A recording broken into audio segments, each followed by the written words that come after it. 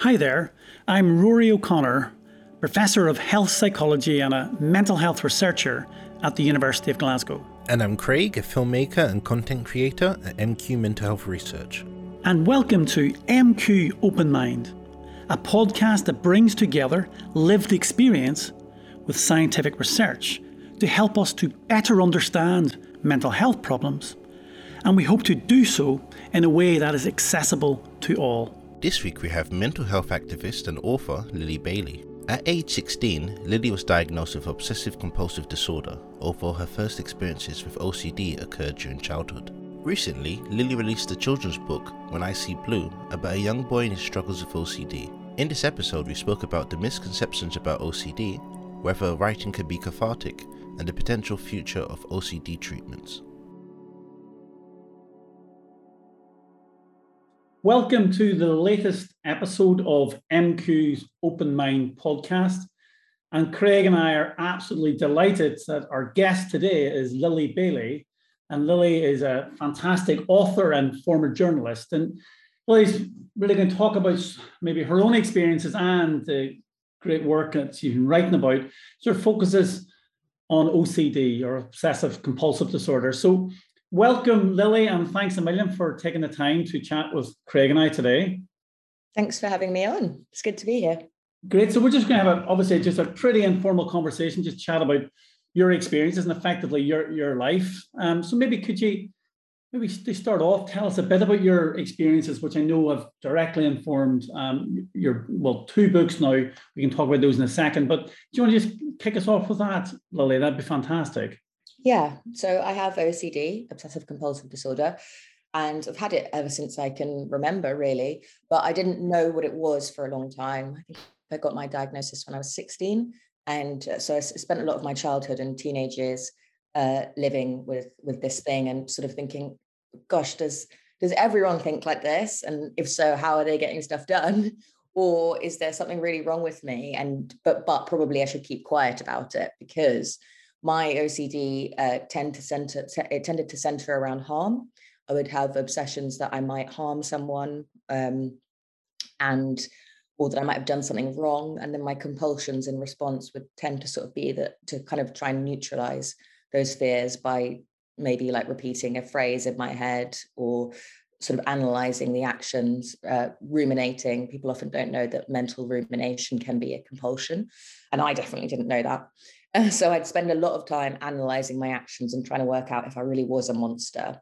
I had a lot of intrusive thoughts, sort of like, oh, I want to kill my dog, or I want to kill my family, which I really didn't want to do. They're ego dystonic, so they went against my values. But I didn't know that. I thought if I told anyone about that, maybe I'd just get taken to prison or locked away. And yeah, so it was really frightening, actually. And so you're saying that but when do you first remember experiencing those thoughts? You mentioned 16 there. Well, 16 was, when it sort of came to a head. I basically got so unwell with it that I decided that if I lay in bed and just kept completely still, then I wouldn't do things wrong. And that would be the best way to cope. And that was the point where people around me realized something was wrong. But yeah, I remember having it from a very young age. I guess like an example of that might be, when I was in reception, a teacher put a note in our backpack, and I became convinced that this letter was a letter to my parents saying all the things I'd done wrong. So I went out of my way to destroy this letter and bin it. It was actually a letter telling us that there was going to be a fancy dress day.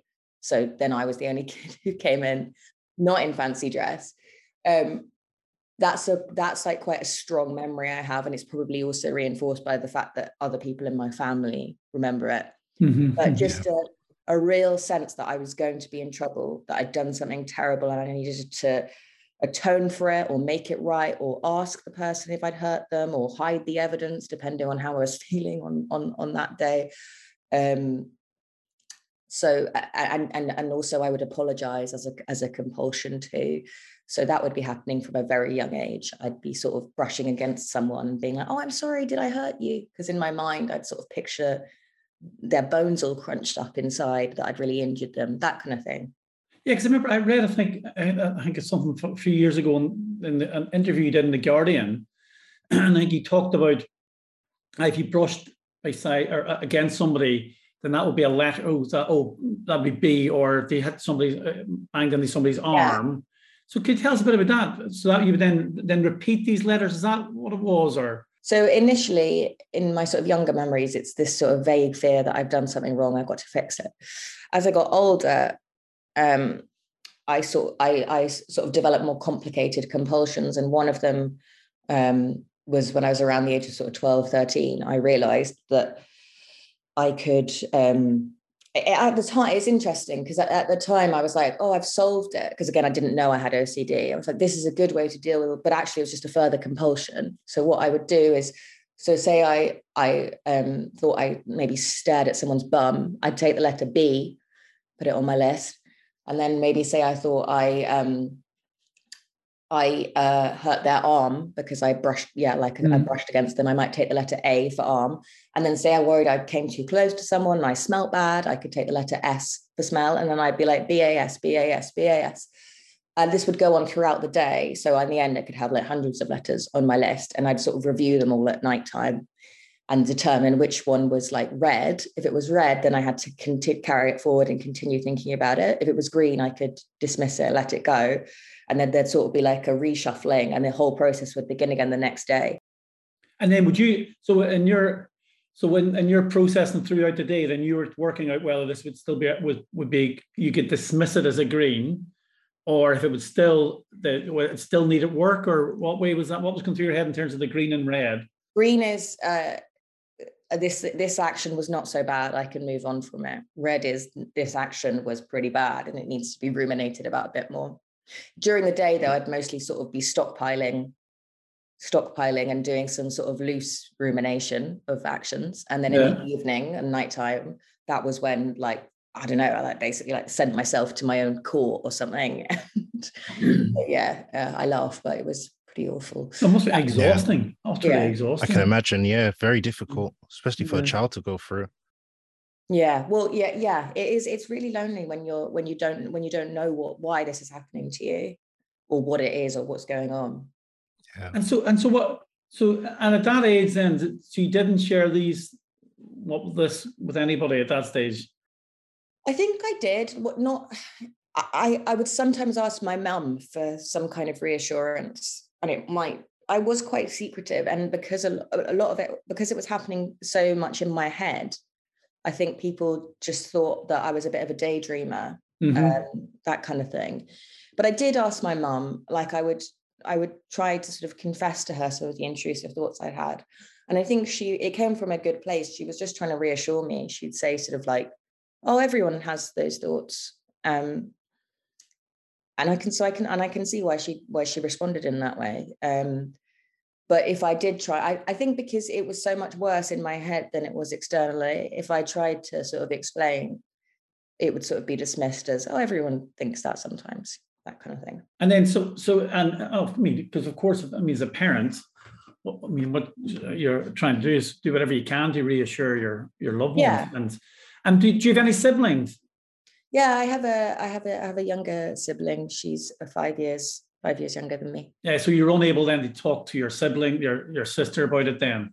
I'm just thinking when stuff happened to me in the past, I have an identical twin brother, so I always had him there to make sort of sense of the world with. But I suppose if your sibling is 5 years younger, I didn't want to sort of bother her with it. And I do actually speak to her about it now. We're adults. It's quite a different relationship. And actually, interestingly, she went through various stages of having quite bad compulsions, and probably what would be clinically diagnosed as OCD, although she never got a diagnosis.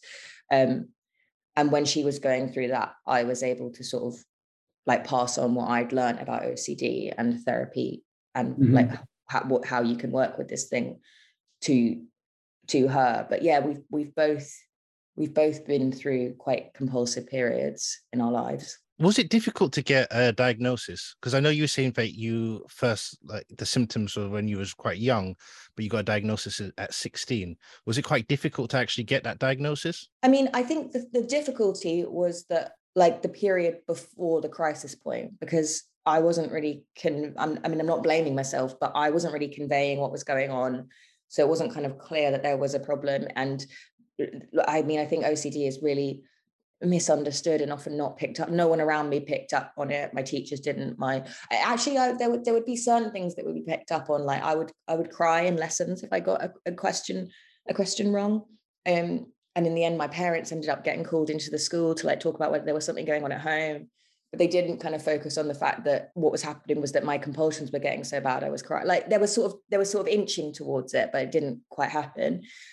From the moment that I stopped getting out of bed and was sent to a GP, actually my experience was really good, because my GP instantly recognized that what I was going through was, because I then explained it to her. She said, "Oh, that's OCD." And I was really surprised because I sort of had grown up with all of the stereotypes around OCD. And I was like, well, I'm really messy. But she explained to me how my thinking fit that obsessive compulsive pattern and how OCD can kind of be about anything. And from that period, from then on, actually my experience was really good. Was that at 16 then, or what age did you go to speak to your GP? That was when I was 16. Yeah, 16. Yeah. And so then because obviously not getting out of bed might be one of the obviously symptoms of depression as well. Yeah. Well, the thing that enabled her to say, no, this is what, because I mean, I don't know why I felt comfortable to speak to her on that particular day. I think it had just really reached an absolute crisis point. Maybe it helped that she was not someone I knew. And she's sort of more than saying like, why, like she sort of said, well, what's going on? Why, like in your head, and so I described the process, and that was, I think, how she sort of realized that it was OCD. Yeah. Oh, I mean, that's brilliant that such a positive experience with your GP. And then, so I think, again, I've seen you've written about this elsewhere about then the support and treatment you did get. So cognitive behavioral therapy. Yeah. So do you want to tell us a bit about that? And so again, was that easy to get access to that? And then how did you find that in terms of your support? So I was referred for CBT with ERP, cognitive behavioral therapy with exposure response prevention, which is the gold standard therapy for people with OCD. And that experience was actually really good. I worked with a psychiatrist who was also a CBT trained therapist. And it was really helpful. And I mean, it took a long time. It was slow going. It also took a long time, even just to like convince me that I had OCD, because I was so sort of just, like I already said, those stereotypes around it. I just thought, well, no, I don't have OCD. I'm just a monster kind of thing. And then I was put on an SSRI at that time, a selective serotonin reuptake inhibitor, and that went on for a few years. I had a sort of another real crisis when I was 19. Then I had an inpatient stay, and then in one hospital I was in, I wasn't given CBT and was just sort of left to go about my business, which was a weird experience. It was, but then I was transferred to another hospital where I then was given really good CBT again. And then since then I have sort of been in and out of therapy. I like, if stuff flares up again, then I will try and go for another course of CBT. I mean, I guess the thing is, it's hard because with the NHS, you have these huge long waiting lists, and you have to sort of jump through a load of hoops, and they determine whether you're severe enough to qualify for help. And sometimes it really depends on who you see and that kind of thing. And I've had experiences since being out of hospital where it's like, I'll be on a waiting list for a really long time and then referred for like a 6-session course of CBT that's just basically almost like beginner CBT. It's just, stuff you do, and it's really unhelpful, and then that's really demoralizing. And then I've ended up having to sort of pay for private therapy for a few sessions just to get myself back on track with money I don't really have. It can be challenging. Yeah, absolutely. And did I read somewhere as well, you've had the CBT, the specialist CBT with exposure, and then I think you've also had sort of like psychodynamic type psychotherapy as well. Yeah, that's again in more recent years. I think I wouldn't have been able to do that before, like when I was in a crisis, or I don't think it would have been very helpful. But when I am a lot better, it's been really interesting to work in that kind of way, and like look at not even just OCD, but also just look at past trauma. And it's more introspective and less sort of based on like solving the immediate problem in front of me. I don't think I could work psychodynamically when I'm like in an OCD crisis. Yeah, but I think it's really interesting. I just think it's fascinating just looking at just helping people make sense of the different psychological therapies out there, and the different structures on them. And as you say, the psychodynamic, much more trauma focused, maybe more historical, looking at how the past is influencing how we feel and behave now, and obviously the much more structured approach to, say, CBT. And I think it's really interesting observation. Yeah, that when you're in an acute OCD crisis, well, maybe you need a certain response, not another response. And I think that's really, really interesting. And just really highlights, I think, that when we talk about the evidence-based and treatments and so on, it's the fit between the treatment and the individual, but not just the individual and the treatment, the context as well. And I recognizing that, I think that's really, really important. So then just thinking then about now then, and we'll talk about your books in a second and how you got to that space to start writing the books. And obviously Craig has one of your books there, I think your most recent book. Sure. Yeah, here it is. We can see it there, When I See Blue, which came out on June 9th, 2022, which I was joking with Lily earlier, which is the best day for any publication because it's my birthday. Hey. No, but so then thinking now though, Lily, and you've talked about obviously we've gone from childhood through the 16 and 19, and then obviously more recently. So how do you manage your mental health now, and like in terms of when you are feeling overwhelmed or there's a crisis potentially escalating? I have a really good support network that includes family and friends, but I also I run a sort of support group hour on Twitter called OCD Talk Hour. And it's funny because people will often thank me for running it, which is lovely, but I'm always sort of very much on the page of, it's like a peer-led group. It's really helpful for me too. I get a lot from it. There's just, I think there's so much you can learn from people with lived experience. Like if I'm going through something and I share it there, I'm always, overwhelmed by the response, and people will suggest ways of looking at things and doing things that I hadn't thought of. So it's having a really good community of people around me. I also attended an in-person support group for a few years when I was about 19, 20, and I retained some friends from there, and we all have a WhatsApp group, and they're just instrumental in my life, really. I think when you go through something and other people understand that unique experience, it's just really powerful. So if I'm really struggling, or if they're really struggling, we can pop it in the group chat and hear from each other. Activities I just find quite grounding and comforting when I'm struggling, reading and walking and swimming, that kind of stuff. I really struggle with sort of formal mindfulness, meditation-based activities, although I know they can be helpful for some people. But for instance, swimming, I think, is like my equivalent. It's as still as I can be. So yeah, that kind of thing. And then, like I said before, if I'm in real crisis, then I tend to realize I have to somehow figure out to have a few sessions of therapy. So see the Twitter thing. So tell us when the Twitter hour is and what's the handle again? Just remind us. Yeah, it's a Wednesday at 7 p.m.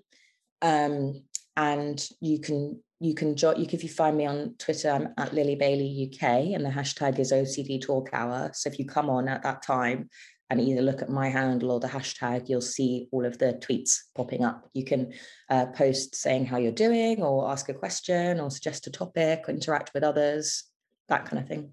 Great. No, I think that's fantastic. That's brilliant. Craig. Oh, no, I was going to say that's brilliant. Yeah, it's brilliant to have a support group, especially of people of like-minded, can bounce ideas off each other and maybe find mechanisms to help your when you're struggling. Yeah. And I think the thing I like about Talk Hour is that, people communicate differently. And for some people, going to an in-person group is absolutely essential and what they need. But some people communicate better through writing and from a distance. And so I think I might be one of those people. And so it's quite nice for people who communicate in that kind of way. Yeah, great. No, so Lily, before we move on to the writing of your books, So you touched on in some of the earlier chat there about some of the misunderstandings around OCD. So maybe could you, I think it's really helpful maybe to talk about those. So what do you think the main misunderstandings that the average person in the street has about OCD? I think mainly that it's all about symmetry and tidiness, cleanliness, liking things just so. I think what people misunderstand, and what I misunderstood when I didn't know what I was living with, is that OCD can be about anything. And you just really have to sort of come back to the name of this disorder. There's the obsessive component, the sort of the fear, the worry, whatever it is that comes into your mind that's causing a huge spike in anxiety or guilt or discomfort. And then there's the compulsive element, which is the action you take in response to that. And it can be physical or mental. I think a lot of people don't realize that compulsions are not always overt. They're not always someone tapping a thing a certain number of times, which I've done. I've done those compulsions too. They are very much compulsions, but they're not the only compulsions. So I think really the biggest sort of misunderstanding is people thinking that compulsions and obsessions are specific to cleanliness, contamination, perfectionism, and not realizing just how broad this thing can be. I mean, I've been talking to people with OCD for almost 10 years now, and I'm still regularly surprised to hear about the varied and incredibly complex ways in which people's obsessions and compulsions can manifest. Yeah. No, I think the other one just can remind when you're speaking there is it's that when we often see it badly portrayed on the media, and it doesn't seem to really demonstrate the impact it can have in people's everyday lives, and that really debilitating impact. So when we try and minimize OCD, I mean, it's just terrible to see the minimization of it, because I think that, if you look at the research out there, we know it does badly disrupt people's daily life, and obviously the impact on your relationships, sense of your own sense of self often, and it can be a very lonely experience. I think the way you sort of described it, especially when you're younger, that and the shame you often and fear, I imagine, when you're talking to you're this awful person, and that sense of anxiety as well about maybe also being out of control. It's so difficult to control these things. And I do think that's, even though I think we've made some progress in the better portrayals of OCD in sort of the broader media, I still think it still is so too often is it minimized. Yeah, and I think also, even if you do have the more commonly sort of known obsessions and compulsions, say it is around cleanliness and contamination, I think there is just still that misunderstanding of the level of distress this stuff causes. It's not like, oh, if you have obsessions and compulsions around contamination and tidiness, that you like doing that stuff, and that you're so OCD, you love tidying. Like, the clue is in the name, it's a disorder. So even if you do have the more sort of commonly known obsessions and compulsions, it's not that it's not a personality trait. It's not that you like or enjoy doing this stuff. It's really whatever form it takes, it's really incredibly distressing. Yeah, absolutely. Is it frustrating when people say like just a little OCD and stuff like that, just throw it around like it's quite a trivial subject? Yeah, I think it is. It is frustrating, and I do get frustrated by it. And I think, and then people sometimes will say, well, what's the big deal? And I guess the big deal is that it's that kind of throwing around of the term that makes people like me, when I was younger, not know what they had. At my school, I'm sure I probably would use that term too and say, oh, so-and-so is a bit OCD, for meaning someone's a vague perfectionist, whilst not realizing that this is the thing that's ruining my life. And then also, I know so many people who they sort of finally end up almost getting a diagnosis, and they sort of say, oh no, that's not me, and then they can waste more years of their life. So it's misinformation.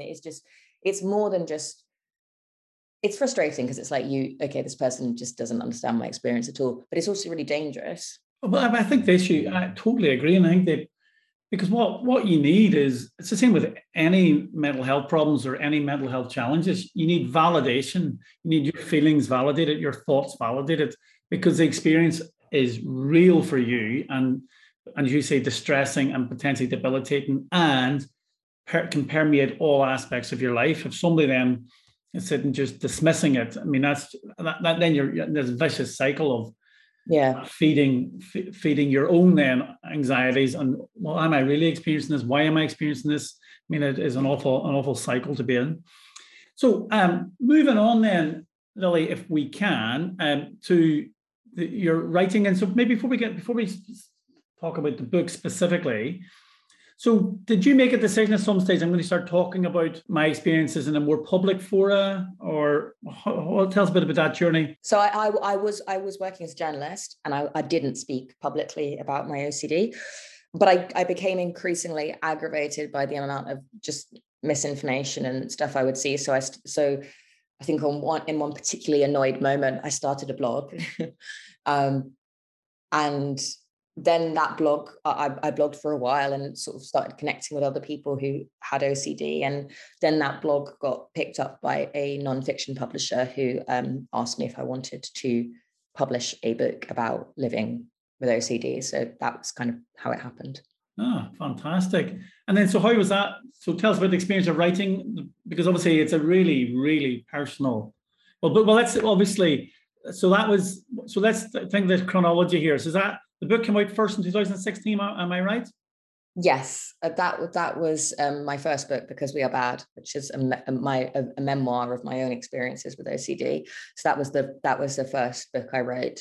And then When I See Blue, which is the one that's just come out, was written kind of in response to Because We Are Bad, because people would say to me, "Oh, I love this book, it was helpful. When are you going to write something that is suitable for my teenager or the young person in my life, or this child I know who has OCD," that kind of thing. So that was how that one happened. So then I'm just trying to get how long it took you then to write the book, because that's a big deal. The book actually did.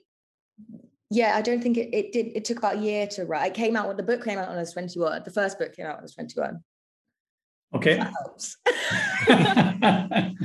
I will say, I know lots of people talk about this, but I do find, I think it is just living with mental illness. And also I know people describe this with OCD, but my memory is sort of a bit shot to pieces. So yeah, I apologize. No, not at all. No, I apologize for asking the questions. It's a very reasonable question. No, because I think it's really great that obviously blogs are great in and of themselves, of course, but then you just provide this platform for then getting a publishing deal for a book, which I think is just incredible. And the reviews for Because We Are Bad are been fantastic, or were fantastic, still are fantastic. So I mean, how did you feel? Because I just know when I wrote a book recently, my concern was when it came out, the days before publication day, you're like panic. Well, I certainly was panicking. So, but yours is so personal, as a memoir. So how did you feel about that, and how did you find actually the writing process? Was that different from blogging, or? I think I almost didn't think about the fact that it was going to be read by anyone else. It is such a personal book. I'm not sure, and I'm almost 29 now. I'm not sure I could. I don't know. There's something about just being 20 and just being like, okay. I honestly, I'm not sure if I would do that now. It's so vulnerable and exposing, and it's not that I regret it, but it was really intense when people started to read it. And it's written from a very young place. It's immature in a way, and it's sort of a bit like, who does this 20-year-old think she is, writing a memoir about her life, kind of thing. But so honestly, I don't know if it would happen now. When the idea came and people were asking for this book for young people, it was put to me, well, why don't you just do Because We Are Bad, but do it sort of in an age appropriate way? I was like, I can't do it. I am right. Obviously, When I See Blue is about OCD, but it's a different character. He has a different life to me. He's also a boy. I made differences between him and me. I really needed to put some space between it. And people will often say, like, was writing Because We Are Bad cathartic? And I think I expected it to be, but honestly, it was actually just quite hard. And I think the thing that sort of kept me going was just being like, I'm really peeved by people misunderstanding OCD, and I really need to do something about it. I do find writing and journaling can be therapeutic, but there is a difference between the stuff that is very much for me and the stuff which is a more kind of almost therapeutic, therapeutic process. I would say rather than writing something that is going to go. Although I know I just said that I had to kind of think about it like it wasn't going to be read by people. It's a weird experience.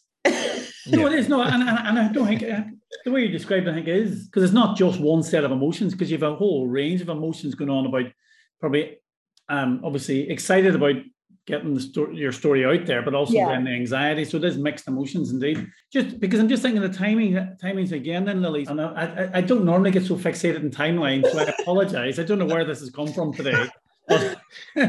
But maybe it's because your other book's published my birthday or something. I don't know.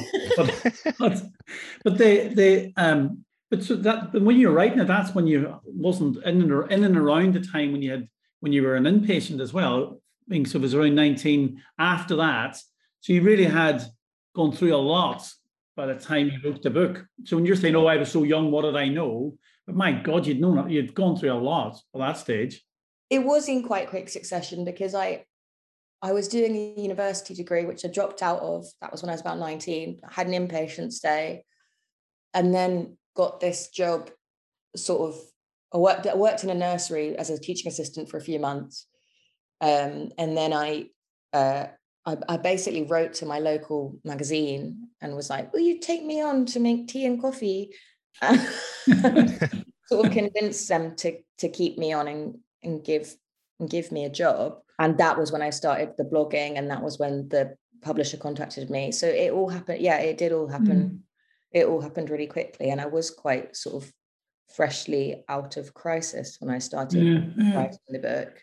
Yeah, an incredibly brave thing. People say brave a lot, but I mean, it really is an incredibly brave thing, and obviously will have helped thousands of people. And I bet over the years you've had lots of correspondence from people saying, "Oh, I can see me in that story or in your story," and I think that's just so rewarding. Never mind getting the challenge and the stigma and the misunderstandings, but helping people identify that actually I'm not alone, and other people experience these things. Yeah, I will say that that's kind of almost like the cathartic bit. Like when I was writing it, it was very much like, okay, this is the job, this is the mission statement.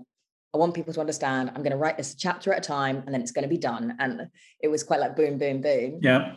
But once it's out in the world, it's actually hearing from people and connecting with them. That is really genuinely very cathartic, actually. Yeah. Oh, man, I mean, such a gift to the world in that sense, and that sounds a bit grand, but I think it's true. I think it's true. But it is a gift because once it leaves your computer, you have no control over it, and it's then. And I think that is a gift because you're helping others. So I mean that genuinely. So then fast forward and then on to modern day, so to speak. That's this year. Craig, do you want to hand over to you? Because then you've really excitingly published When I See Blue. So Craig, do you want to tell us what because you've been dipping into it. I am so excited to talk about this. I've learned so much. Although this is aimed at children, I've learned so much from this book. It's really fascinating to know the depths of OCD. Whereas I guess a lot of the misconceptions where it's just, have everything in line and stuff. And I guess in the book, Benny actually talks about the misconceptions some people actually have with OCD, and just know how far it goes in terms of like colors and steps and stuff like that. It's a wonderful book, really is. I feel like I'm doing a review now. Thank you so much, Craig. That means a lot. Lily, could you maybe give us an overview of When I See Blue? What the synopsis? Yeah, sure. So the main character is a boy called Ben. He moves from Essex to London. His family are making that move, and he at his old school in Essex, he's been a bit of an outsider, treated as a bit of a weirdo, and that's largely because of the compulsions that he does at school, and the fact that people just think it's a bit strange and they sort of ostracize him. Anyway, he decides that when he comes to London, he's going to reinvent himself, and he's not going to do any compulsions, or if he does do them, he'll do them in his head, which is something I went through a bit, that sort of conversion of being like, right, people think this behavior is weird, I'm now going to mentalize it, which is not something that everyone with OCD goes through, but it can happen. So he comes to London and he's right, I'm going to start over, boom. But obviously it's not easy to just reinvent yourself, and especially if you're living with a complicated mental illness, just decide not to have it. That's not really going to work. But he ends up meeting a friend called April, and he's never really had a friend before. And with her help, they sort of start to figure things out. And he has the help from other people around him too. He meets a therapist later in the book called Dinesh, who he works with, and it's sort of about his struggle to sort of find his place in the world and deal with what's going on. And it is about OCD and his experience, but it's also about friendship and just about being 12 years old, really. Yeah, there's some really difficult subject matter in this book, especially don't want to spoil anything, but talking about Benny's parents, is in particular his mum. Yeah. And I guess I don't know if I no, you can say. Yeah. With alcoholism. And stuff like that, and dealing with that as a young boy in year 8, just with the OCD as well. I think one thing definitely is to have a friend like April. In the book is a bit of a rebel that definitely pushes Ben out of his comfort zone, and is that stepping stone for him to learn more about his, I guess, condition. Yeah, I think April is exactly what Ben needs. Yeah. Did you, based on some of your own experiences? I know you said you wanted to separate it from yourself. No, but it is. I think I wanted to create a level of separation, but at the same time, it is about a child who has OCD, and that is based on my own experience. And a lot of Ben's compulsions are stuff that I did or had. And yeah, so his storyline is different to mine, and we're not quite. In fact, in some ways, we're quite different. But yes, the OCD element is based on my experience. And then, how did you find writing fiction? I know it's obviously some components obviously taken from your own life, but writing fiction book rather compared to writing the memoir. How was that experience? I think it was a really good experience, actually. I mean, I've always wanted to be a writer. And when I was younger, I always imagined myself writing fiction. And the publisher I'm with have actually taken a sequel. So I'll be writing another book for 9 to 12-year-olds, and that's fiction. And yeah, I feel like I'm where I need to be. Fantastic. And when's your deadline for the next book? I don't really know. I mean, I think I'm actually not in an OCD way. It's more that because I used to be quite chaotic, but I've sort of worked to become a bit more organized with deadlines. So I think they probably know that I'm on it, but it is supposed to come out a year, I think, after this book. So yeah, soon. That's a good deadline. I like a soon deadline. That's always good. So no, and I wish you all the best with writing with the sequel. Then it's really, really exciting, Lily, and again, a whole new audience of obviously young people, but obviously not so young people in the case of Craig. Yeah. I suppose in terms of Harry Potter was written for kids and obviously has good universal appeal. So it seems that When I See Blue will have that universality as well. Can I maybe, as this obviously is an MQ Open Mind research podcast as well, we're trying to mix the sort of research and the lived experience of people's experiences. So Lily, maybe ask you if you're thinking about, because you have obviously, I assume, been thinking about the evidence for what works and doesn't work in terms of helping people with OCD. But if somebody said to you, here is £1 million, right? And you could invest it in research to help people with OCD, or to understand what would you have any sense? What would your number one question be? What we would try and do with that money? Well, I think, as we've kind of spoken about, there's quite a solid research base that indicates that CBT with ERP is a really effective treatment option for people with OCD, and also that taking an SSRI in combination can be helpful. But I think it's also important to talk about the fact that there remains a significant proportion of people with OCD who are treatment resistant to that stuff, and for whom it doesn't seem to help either as much or sometimes at all. I think for CBT with ERP, the number of the sort of, obviously it depends on what research you look at, but in general it seems that sort of about 60% of patients have clinically significant improvement, but that's also quite a lot of people who don't. Lots of people drop out of treatment prematurely.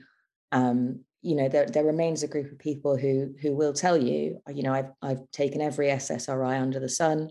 I've tried CBT lots of times, nothing works.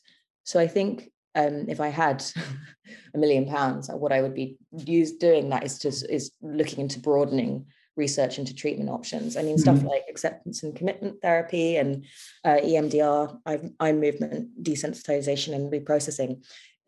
Lots of people anecdotally report that they're having success with that. And if you look at the research, it sort of says like these treatments have been found to be, quote, possibly efficacious. And it would just be really not, I mean, without sounding too fluffy, I would just really love for there to be treatment options for everyone with OCD. Because, and so, I mean, for instance, something that I'm really interested in is the increasing research into psilocybin. I think that's how you say it. I know people say it differently.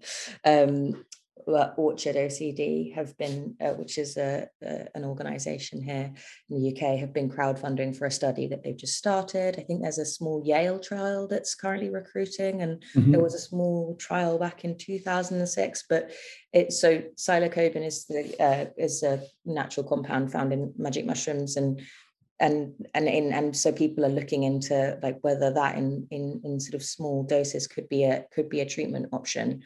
And I just think that's really interesting. I'd probably put not necessarily just into that, but that kind of area.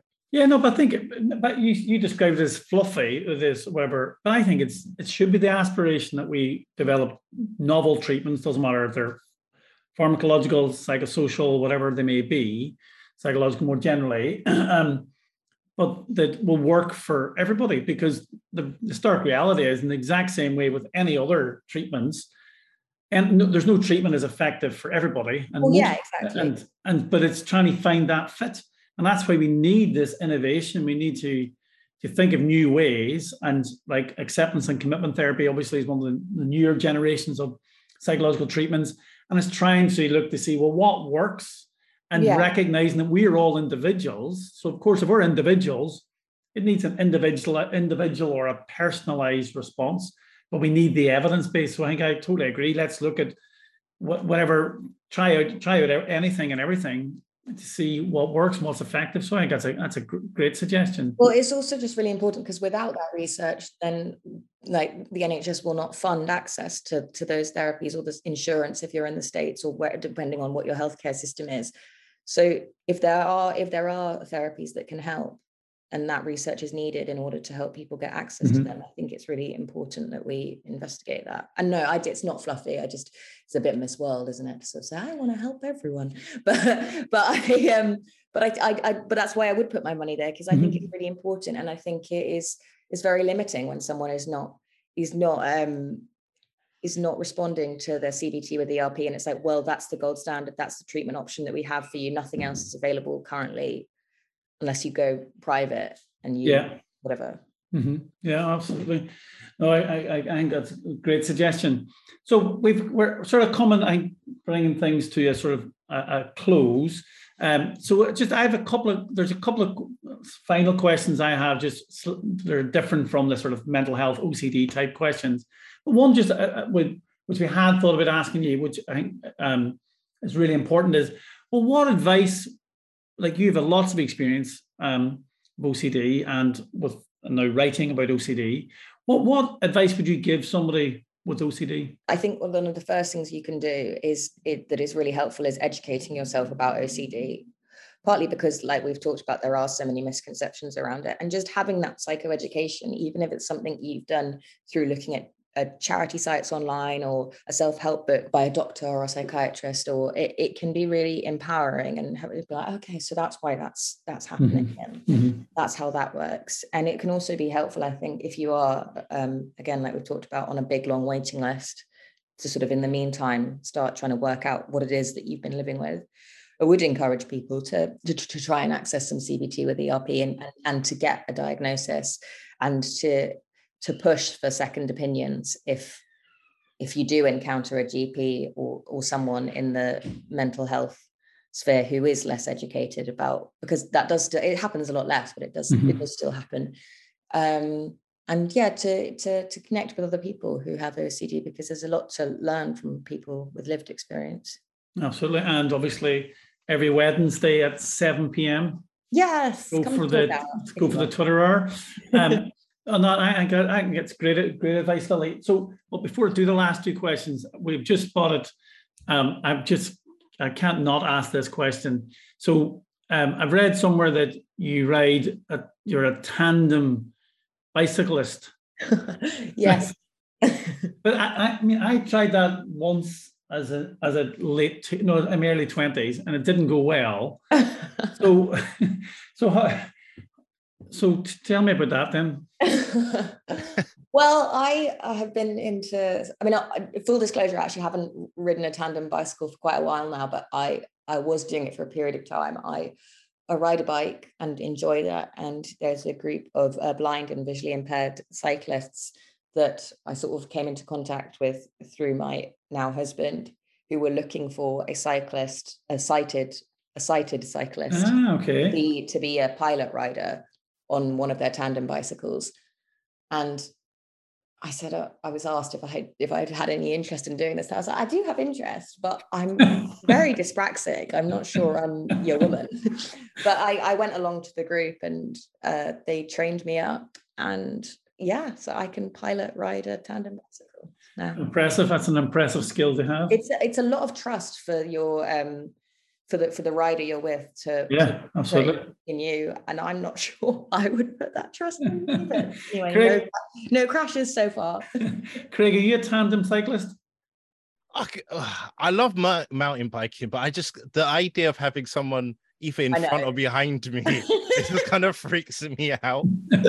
I'm convinced that if I had somebody else, it'd be my fault that we'd fall off. Or something. Yeah.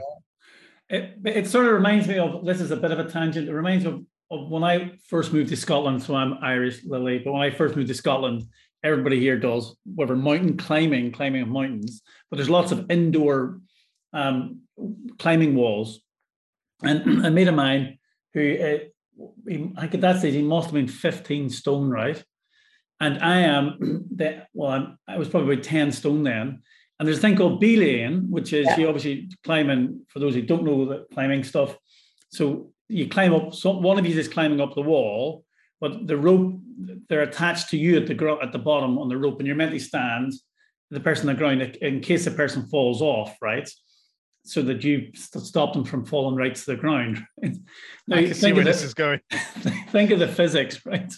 So 10 stone on the ground, him and his 15 stone, and he falls off. And you're meant to, there's a way in which you can do it that you can, whatever, I don't know, that you're not meant to. So literally it was something out of a cartoon, which was, so basically he falls off, slips off, and he rockets to the ground. And then I literally rocket to the air, and it just didn't work at all. So it reminds me a bit of what you said about the tandem and the trust you need to have in each other. Anyway, that was just a bit of an aside, so apologies for that, everybody. But anyway, so my last two, just to bring it to a close, Lily, unless there's anything particular you would like to talk about we haven't touched on, Lily? No, I don't think so. Okay, so I always think it's a nice way to sort of bring the podcast to an end, which is, first of all, thinking back to your 16-year-old self. So what advice, again, so I've asked you about advice you would give to other people who obviously suffer from OCD, but thinking more generally, what advice would you give to yourself, to your 16-year-old self now, reflecting as what you're saying, you're 29 now, did you say? Yeah. I think I would tell her first of all, I would say, look, you have OCD, go and get a diagnosis. But I would also say, stop worrying so much about what people think of you. And obviously that's easier said than done, especially when there is the compulsive element. But I would just be like, just be weird, be you. It's fine. You'll meet people who like you for that. And it's a lot less exhausting than just trying to be something you're not all the time. Yeah, I think that's great advice. And it just reminded me of, I think, one of the reviews I've read for When I See Blue was, When I See Blue is like the new Wonder. It should be, and the Wonder, I haven't read the book Wonder, but I've seen the film Wonder. That's the same idea of accepting who you are. And my God, that's great advice. And then the last question is, again, if you had this ideal sort of time travel capsule thing. So you could have dinner or coffee with just one person, living or dead. Who would that be? Who would you really most likely to be? And that's a really unfair question asking one person, but let's try. I'm a big Doctor Who fan, so I would like that time capsule to be the TARDIS. Right. Oh, good. There's a lot of references to Doctor Who in this. Yeah. And I'd probably like to ride round in it a bit with Peter Capaldi, because I just think he's the best. He's my favorite Doctor. I love him. He's just so cool. I love everything he's in and works on, and I think we'd have a really good time. and he's Scottish, and yeah, right. And I live in Scotland, but Irish. But anyway, no, that's great. No, Peter Capaldi is a fantastic actor, and yeah, I don't think he's ever done anything bad, actually. Well, he never bombs. Yeah, no, he never bombs. That's a great way to end. Okay, so on behalf of Craig and I, Lily, thanks so much for your time. And then just for those who are listening, catch obviously Lily's books, and obviously Craig is holding one now, When I See Blue now, and obviously best of luck with the ongoing writing, and now with the sequel, and the really important work you're doing in promoting and dispelling myths around OCD. So thanks a million, Lily. Have a great day. You too. Thanks. MQ Open Mind is presented by MQ Mental Health Research, the only organisation that exclusively invests into scientific research around mental health. Our vision is to create a world where mental illnesses are understood, effectively treated, and one day prevented. Please leave us a review and let us know what you think about the podcast. Each review helps us reach a wider audience. Visit mqmentalhealth.org to learn more about MQ and mental health research.